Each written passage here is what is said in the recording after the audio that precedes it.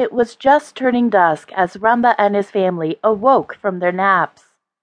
The sun was getting ready to turn in for the night. The sun was very tired from shining brightly all day up in the sky. The moon was yawning slightly as his moonlight began to beam brightly in the nighttime sky. Rumba and his family began to follow suit as the moonlight guided them into alignment. The stars always aligned on both sides of the moon. Rumba and his family began to twinkle in the nighttime sky.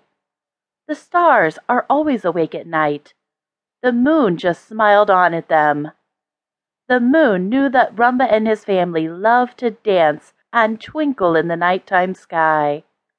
This always made the moon beam with midnight pride. Meanwhile, down on Earth, Adam and his parents were looking up at the nighttime sky. Adam loved to look at stars.